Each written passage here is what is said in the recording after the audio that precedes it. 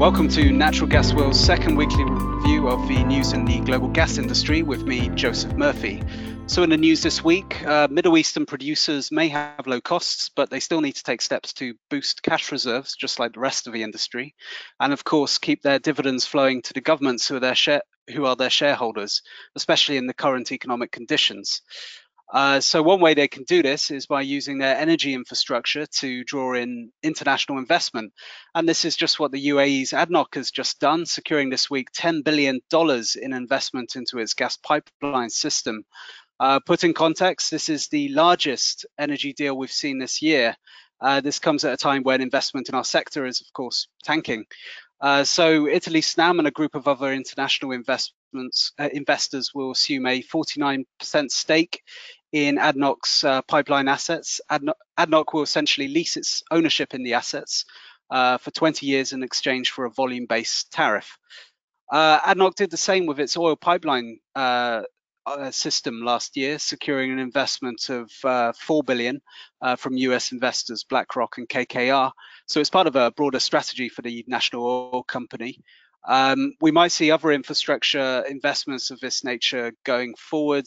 For instance, Saudi Arabia's Saudi Aramco was reported a couple months ago to be looking to get an investment in its oil pipelines to raise about 10 billion. Moving on to Europe, there have been signs of progress at Germany's first LNG import project. So this is an 8 BCM per year facility that Dutch firm Gasunie and its partners have been developing in Brunsbüttel. They have just singled out a German-Spanish consortium to handle engineering, aiming to close an EPC contract by the end of the year. Add to that the fact that German power giant RWE is looking to close contracts to import the plant's gas this year. So we might see an FID on the project in early 2021, potentially. This would be a game changer for Germany, which is the biggest gas market in Europe, but has been relying on pipeline gas and domestic supply so far. But its gas needs are due to rise as nuclear and then coal power is phased out. There are other LNG import projects underway in the country, though at a less advanced stage. And how many of them we see materialize may depend on how the government looks to develop hydrogen as an energy source. So the government does not support decarbonized gas-based hydrogen at the moment, otherwise known as blue hydrogen. Instead, it is advocating only for green hydrogen, which is derived from renewables. If we see a change of policy somewhere down the line there, then expanded LNG imports may potentially have a role to play in this strategy. On the LNG supply side, current market conditions have placed a big question mark over the feasibility of many LNG export projects out there. Nowhere more than in high-cost regions like Alaska. Alaska Gasline Development said this week that they had shaved $5.5 billion from the price tag of a 20 million ton per year Alaska LNG project, bringing the total cost to $38.7 billion. This is, of course, still a gigantic figure, and at present market conditions, we're probably not going to see much movement there for some time.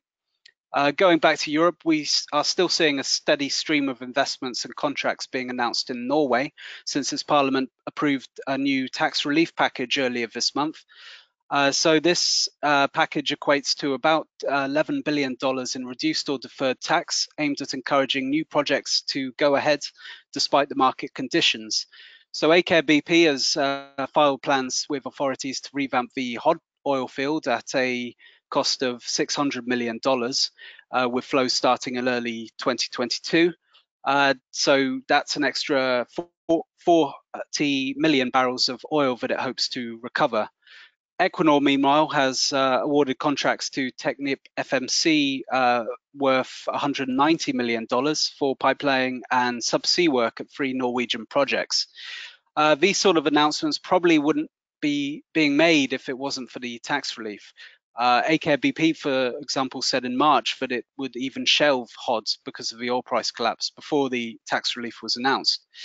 So this relief received broad support in Norway's parliament, and other governments could potentially take lessons from Norway in how to support the industry in these difficult times. So this has been Natural Gas World's weekly overview of the news in the global gas industry with me, Joseph Murphy. Thanks for checking in and see you next week.